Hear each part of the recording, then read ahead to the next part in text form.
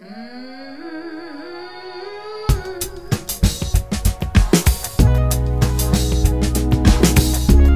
welcome to the For Evansville podcast. It's a podcast about listening to the needs and dreams of our city. We want you to love our city better so that you can be a part of its transformation. We don't want you to live in Evansville. We want you to be for Evansville. I'm Adrienne. I'm here with Jonathan today, and we are so excited to have our guest, Scott Massey, with us from GrowPod. Yeah, I've been really excited to have this conversation. I've had the opportunity to talk with you, Scott, and know some of the other members of your team. But to the listener, I promise I'm not exaggerating when I say I really think that what we're talking about today is going to change the world in some really significant ways. So, like, I'm excited. I know you hear that all the time, and it's like, okay, yeah, but how many things actually change the world or whatever? But you know, we're really talking about an innovation that changes the way that we meet a basic human need. And because of that, it changes a lot of things about the dynamics of our city and of, you know, cities and communities all over the world in a really cool and exciting way. So I think in this conversation, you'll get to hear kind of like a little bit of a glimpse into what the future could be like, a little bit of innovative thinking about like, oh, I never really thought about that as this really simple solution to one of the world's most important problems.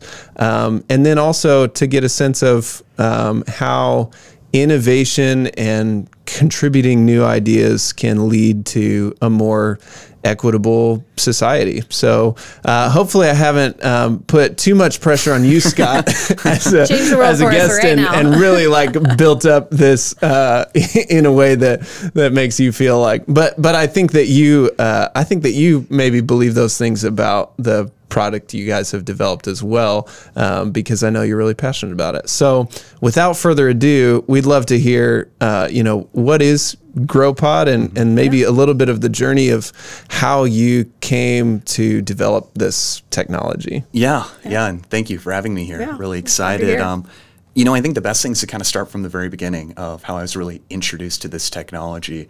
Around 2016, when I was still completing my undergraduate degree at Purdue University, there was a really exciting research opportunity being led by a professor named Dr. Kerry Mitchell.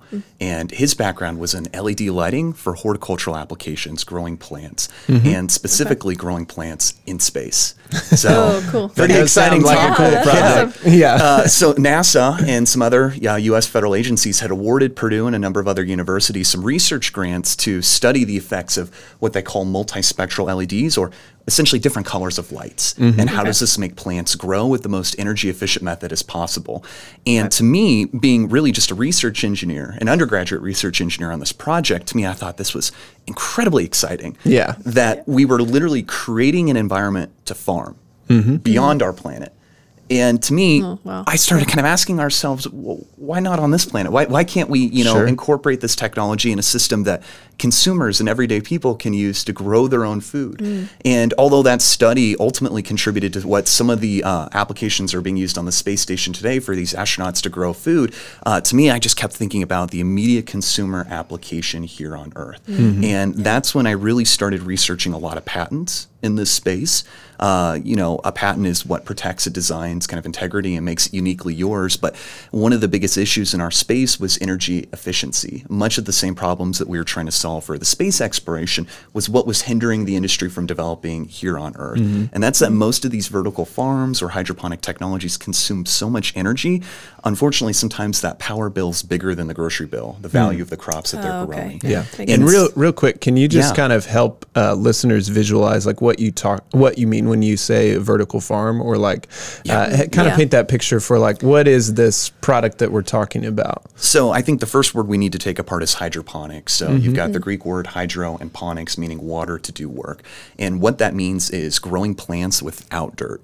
You're recycling the nutrient solution, replacing the dirt over the roots in a constant loop. And because there's no runoff, like in a field where you might rely on rain or flooding to actually irrigate those crops, in this case, there's no runoff. So it's hyper efficient in its water usage, usually using up to 95% less water than what's done in a traditional field. Okay. So we've got this hyper efficient method to grow crops that can grow it much faster than what would normally occur outdoors. And if I had to make a comparison, think of like a hunter-gatherer lifestyle, right? You're exerting a lot of energy to obtain energy. Sure. Hydroponics is like an all-you-can-eat buffet. We've got these nutrients just readily available being delivered to the plants. Now that's the irrigation side. Now we need to control the environment. And that's where this concept called CEA, or controlled environment agriculture, where you essentially create the environment around the plants that's the most opportunic for them to grow. Sure. That's this kind of conjunction of the controlled environment and these hydroponic technologies coming together. When you have these two technologies working together, you're essentially creating an environment or simulating an environment that could happen, you know, in Tuscany, Italy, for example. Yeah. You could recreate these environments and create a perfect and you can growing kind of environment. custom tailor it around what a specific plant needs to do the absolute best that it can. Exactly. Right? So, but you're saying that products that existed that already did this, so it's not necessarily a new technology, but there was this problem of kind of the efficiency and efficiency in regards to its cost and energy efficiency that made it not necessarily the best solution to this problem. Yeah, I think you hit the nail on the head. And hydroponics is actually an ancient technology. In ancient South America, they had floating rafts in the kind of Gulf of Mexico area.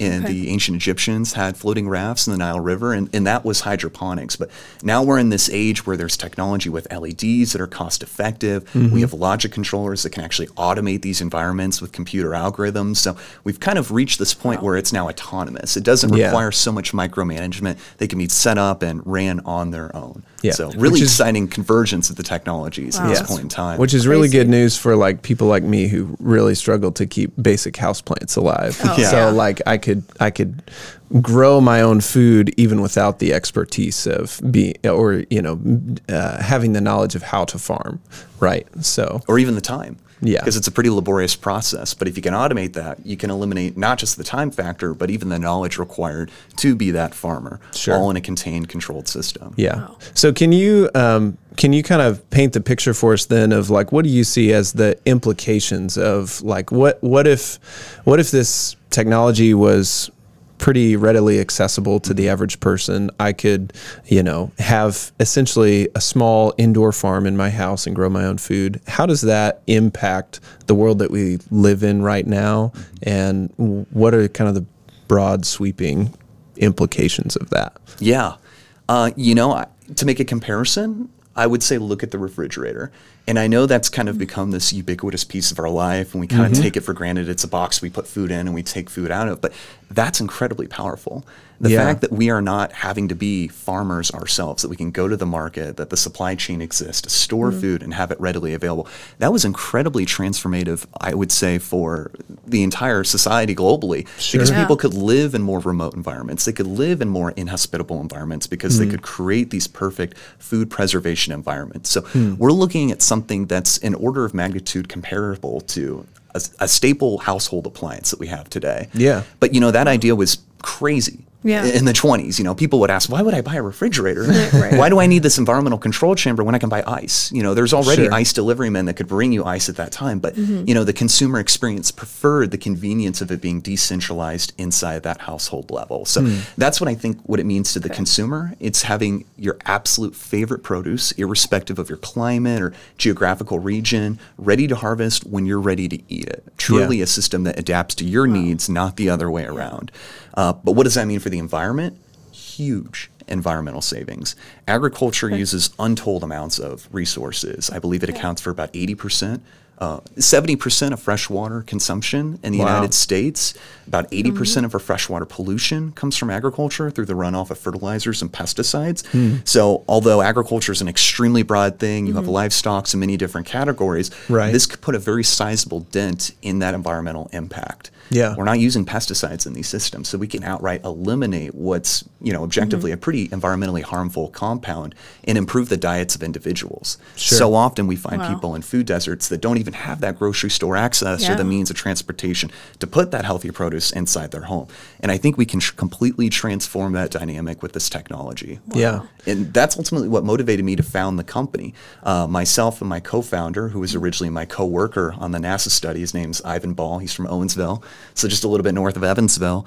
He and I came up with a new design that we patented that had drastically increased the yields while minimizing the power consumption of the system. And that actually motivated the Purdue University Research Foundation to become one of our first investors into the company because they really liked the technology and the business model that we were proposing. Wow. Yeah. Okay, so correct me if I'm wrong, but that's kind of the dream. The end goal is that everyone has this in essentially their house. Yes. What would be the size of that? You know, it's going to look a lot like a refrigerator. Wow. Okay. Yeah. So that's a dream. Where are you in the process now? So that exists now. What we have today are actually the future is now. Yeah, it is. Now it exists now, but you can't buy one. So I was like, where's mine? It's in development. Okay. We're going to have some exciting announcements about making that more available. But, where it stands today, we've been really fortunate to get some federal research grants. So we're continuing to optimize the design, the operations of these algorithms that actually facilitate these growing processes inside these chambers. So where we are today is in more of a research and development stage. But I can tell you that the future where this is available to the readily available to the consumer isn't that far away. I think it's a lot closer than what people imagine. Wow, yeah. Okay. Can you talk a little bit more about the idea of food deserts and how this sort of interrupts that problem? Because that's I think that's sort of emblematic of what's so cool about this technology. It takes a problem that I think has been long-standing and people have tried to solve it for a long time. And it kind of subverts all of the factors that make that problem a problem. So like in a food desert, it's difficult to open a grocery store because maybe that area of town can't economically support a business like that.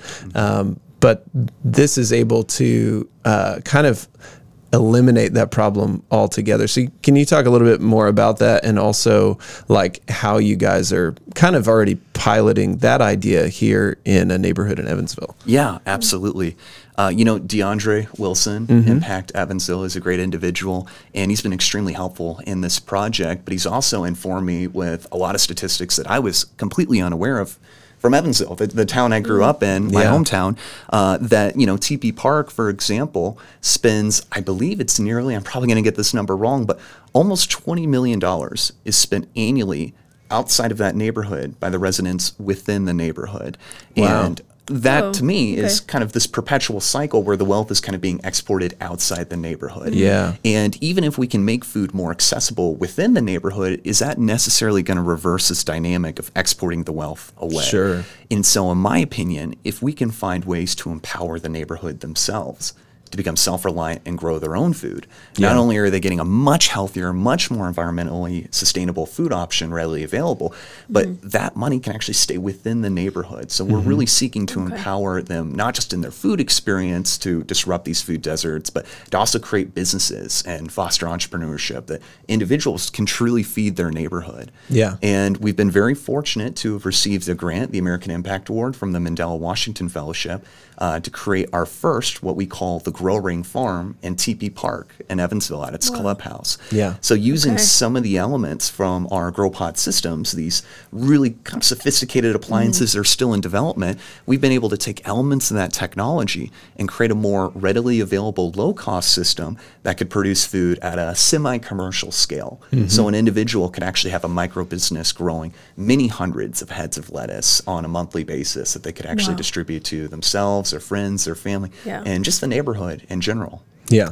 And I have to say, so I had the opportunity to come and see kind of the opening of that indoor farm at the TP Park Clubhouse, and then to come back and see when the first crop had been yielded. And it was super cool to be there and to see the neighbors from the neighborhood kind of like being introduced to this technology and seeing kind of the opportunities and their wheels turning of like, oh yeah, this is really great.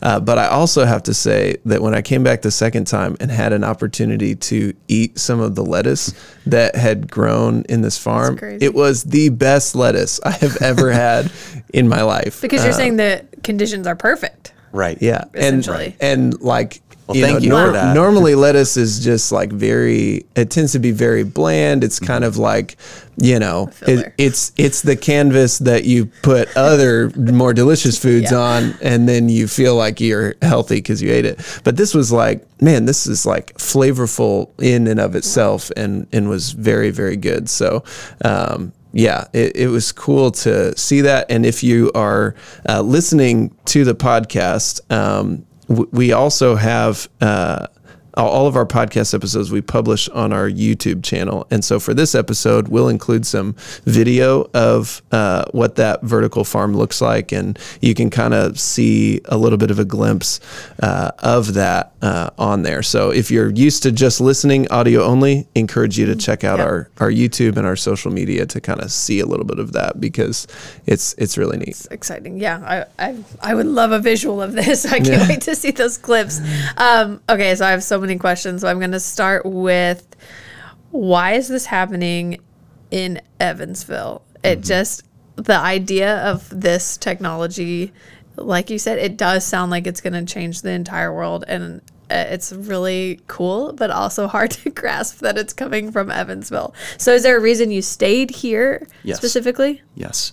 Okay. Yeah, and I think this was a big learning experience for me personally. So I grew up in Evansville. This is my town. I went away for school for a while at Purdue. And when I came back, as a startup, you have to be constantly concerned about fundraising. You've got a lot of, expenses, patents, you name it, payroll, things that you're covering. So often startups take this recommendation that you need to go to Silicon Valley or a big metropolitan area to pursue funding and find these sort of opportunities. And I'm not going to lie to you, for a while I kind of drank that Kool-Aid and thought that, my opportunities are going to be beyond this city. And so often I found that in these conversations, the inevitable question was, why do you need this capital? And it's like, well, we're going to design these appliances and these consumables and develop this plant science company. We're going to hire people and do all these things that is already done in Evansville. Right. Exceptionally well, if I'm going to add to that. When you think about the history of Evansville, this was the appliance capital of the world, the refrigerator capital world. Well, yeah, you're right. I believe at its peak, it produced 20,000 refrigerators a day. Wow. That's just astounding to even wrap our heads around that sort of number. Yeah. And for us, we actually have our headquarters. We work with a great group called Involve Engineering in Evansville, former Whirlpool engineers. So these guys spent decades living in the appliance industry and then started their own independent appliance engineering research and development firm here in Evansville after the Whirlpool plant shut down. Right. And for me to actually not just lease space from them, but learn from these industry veterans has been incredibly valuable. And I would go as far to say that that sort of expertise doesn't really exist all that many other places inside this country. Wow. Evansville has this long-standing history of both appliance manufacturing, consumable plastic product design, and then there's plenty of agriculture expertise. I mean, this is the Midwest. Purdue's not too far away. Yeah. We can attract great talent here, and that's something that we've learned we can do. So to me, it's not just that we are in Evansville, it's that thanks to Evansville, we're here. We couldn't have seriously done this without the existence of this city. Yeah. That's incredible. Yeah. That's very, very cool. I think that, that's a great example of being able to recognize the genuine strengths of our city and reimagine the way that those might be applied, to some of these significant problems, not only that our community and our neighbors are facing, but also problems that are relevant to communities all over the world. So it's super cool. Yeah. Okay. So help me understand the end goal is everyone has it like a refrigerator, but you were talking about TP Park and there's an existing one already there. So what's the difference between there being one that exists in a neighborhood versus the home? Can you talk a little bit about that dynamic? So what we are developing for the home is a highly automated appliance. So automated that You don't even know that the automation's there, that it just kind of seamlessly integrates into your life. What we've created at TP Park is a bit more analog. So it doesn't have this level of internet connectivity that the appliances would have, because you know, when it comes to the appliance, we're empowering a consumer that has no experience in agriculture, does no time for agriculture, yet demands a super high quality fresh produce. Sure. In the case of TP Park, our goal was to feed as many people as possible with a very limited budget, although we were very gracious to receive that budget. It was very limited. And to feed as many people as possible, we had to make some compromises on the design to maximize its production output, but we made some trade-offs for the automation along the way. That said, there really wasn't all that many steps between when you first came, when we announced the system and planted the pods, from when we harvested. You know, we topped the water off, you know. It's about the same level of maintenance as an aquarium might be, maybe even a little easier in some cases. But that system's really just designed to maximize the food production output. So by comparison, the appliance, the under-the-counter system, that holds about 60 plants, and we've got a 30 to 45-day growth cycle for that plant. So that under-the-counter appliance can consistently produce about a full head of greens on a daily basis. Once you're planting and harvesting and you've got that cycle rolling on a continuous basis, this system holds, I believe, almost 750 plants growing simultaneously. So goal is to maximize the absolute maximum productivity. I mean, we are touching the ceiling in that room literally to produce as much as possible. But it doesn't have a big footprint in the room. It kind of just takes up the corner of the space. So it's surprising how much produce you can create in such a small space with this design. It's really cool. So I'm curious, you know, you kind of started down this journey doing this research project at Purdue, and you know, I'm sure that can't, you know, you had your engineer hat on in that role, and I'm curious, like, as you've gone through this journey and begun to see the potential of this idea that you've had, what are some of the things that you've learned, or maybe some of the ways that your perspective, even of your own idea, has changed and maybe shaped the way that you see the opportunities that you have to contribute to the city and to the world? Like, what are, I guess, to summarize that, what are some of the like key lessons that you've learned on this journey, would you say? I think knowing your customer is incredibly important in understanding that user experience and working backwards from there. A lot of times technology companies build technology and then look for a market opportunity, as opposed to identifying the market opportunity and working backwards.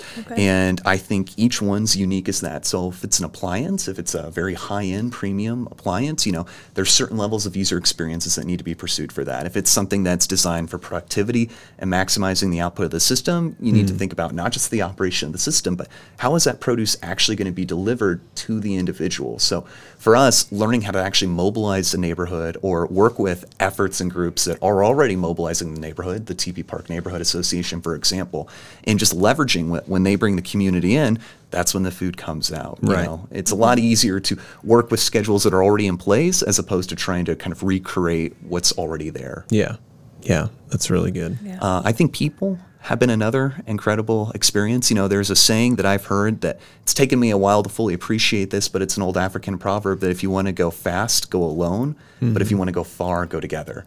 And learning that this isn't something that I can do on my own with just myself or even my co-founder. This takes generational levels of expertise. So surrounding ourselves with advisory board members that have a huge wealth of expertise in the industry, surrounding ourselves with individuals who are creating similar types of appliances. They may not be growing plants, but just learning from these experiences, to learn from other successes and mistakes just the like, so we can either replicate or avoid them just the same. Yeah, that's awesome. Adrienne, do you have any other questions or thoughts? Oh, man, like a lot, but okay, we can totally cut this out if it's too weird, but this is so science fiction-y to me, especially with its origin of, we were looking at this in space and growing plants in space. And then realizing, like, no, but we can grow plants on Earth. Like, it just sounds like a science fiction novel, which I feel like always ends up coming with if we look at stories, these unintended consequences. Have you run into anything like that, or kind of the problems that it could potentially create, or is this all just awesome? I mean, the food industry has some challenges, undeniably. It's about half of all the food that gets grown gets thrown away in this country because it's simply spoiled before we can eat it. So, we have found, although, slightly unintentional, but there's been massive food savings. Individuals don't have to throw away produce because it's alive until the moment they consume it. In fact, there's no refrigeration involved. It's simply grown, harvested. The plants grow fine outdoors and, high degree temperatures. They've evolved to have that ability. We're leveraging these natural inherent abilities. I really can't say that there have been negative intended consequences. We've had individuals that unintentionally have become a lot more plant-based focused in their diet. We've had individuals that have helped reach a lot Which more isn't in diet. probably a bad thing. No, I wouldn't say it's at all. But, they didn't set out to do that is what's so exciting about that. To them, they just ate food that was delicious, tasted really flavorful, that they enjoyed. And then by a consequence of that, they realized, wow, I'm eating a lot more plants now than I did previously. So, I think there's kind of this sensory experience that when you see things growing, you take ownership. You kind of have this craftsman-like attachment to it. Yeah. And we never anticipated there to be such an emotional buy-in at any level, whether it's TP Park or the appliance, that individuals see that growing and they say, that's my plant. It's growing for me. There's a powerful psychological effect with that. Yeah, that's really cool. Fascinating. Yeah, well, so interesting. Thanks so much for being on with us today. Yeah, if people want to kind of follow the GrowPod journey and, they hear this and they're like, oh, I'm excited about seeing how this develops, what's the best way for them to kind of keep up with what you guys are doing? I think social media is a great way to follow us. We are GrowPod, that's GROPOD, on all platforms, Instagram, Facebook, LinkedIn, Twitter. I'd highly recommend people follow us. We like to keep up to date with some of our recent happenings there, so that'd probably be the most efficient way. Great. Awesome. Well, thanks again for being here. We're excited to follow you guys' journey and see where it goes. And my wife and I are looking forward to someday having a GrowPod unit in our kitchen as well. I'm ready to buy one. Yeah, I'm sold. So you have 2 customers at least already. Okay. Yeah. So, sounds great. Yeah. Thanks again. Yeah, thanks so much. Well, thank you guys. Really appreciate it. Thank you. Well, that was really cool. Yes. To hear that, growing plants in space and future's changing now, the whole world. Here. The future's now. Lettuce that actually tastes good. That's probably the most surprising thing. Let's take a few minutes to just kind of think about Scott's story and how it relates to the idea of being for Evansville. Right. And it's very uniquely what he was talking about it's very uniquely for Evansville, and it's because of Evansville. And I can't help but thinking of that kind of farming analogy that almost the ground was cultivated. This city was cultivated for making this product, and how unique it is. And it just seems like more than a coincidence that this is all coming together. Oh my gosh. And there's so many layers to that farming analogy. As he was talking about plants having everything that they need to flourish. Yeah. We use that type of language all the time when we talk about what does it mean to be for Evansville? Well, we want to make our city a place where everyone can flourish. Right. And so when we think about a city like Evansville and we're able to recognize areas of our city where it's like, okay, people in this neighborhood, a barrier to them flourishing is they don't have easy access to healthy, affordable produce. And there's definitely a lot of layers to that. And to be able to see that this is a product that could easily just be marketed towards kind of a more wealthy target customer base, and be more of a luxury that you would have around your house. But I really appreciate that they've put so much time and attention into developing it as a solution for this community problem, which I just think is really cool. Right. That they started out in essentially TP Park, a neighborhood here in Evansville, where, as he was saying, the perfect conditions for growing something. All I could think of was when he said Italy was like, yeah, you're going to grow the perfect grapes to make the perfect wine. Like, it does seem like this is such a luxury, but like you said, I just love that his heart was more for, this is a problem for these people, this neighborhood, these areas, all the money is going out of it. How can we help them? How can we use this as help? Right. When usually it's kind of works the opposite way. I love that he's working kind of from the ground up. Yes. And it's a solution that empowers the people in that neighborhood to actually address that problem themselves, which is great. So, it's also cool to think about just the fact that he decided to stay in Evansville and to make this a really like Evansville focused thing. And, he talked about how that was really the best choice for them. But, I think about that, and we've talked about this before, that mentality of like, I need to go somewhere else to create solutions or to pursue success in what I'm passionate about.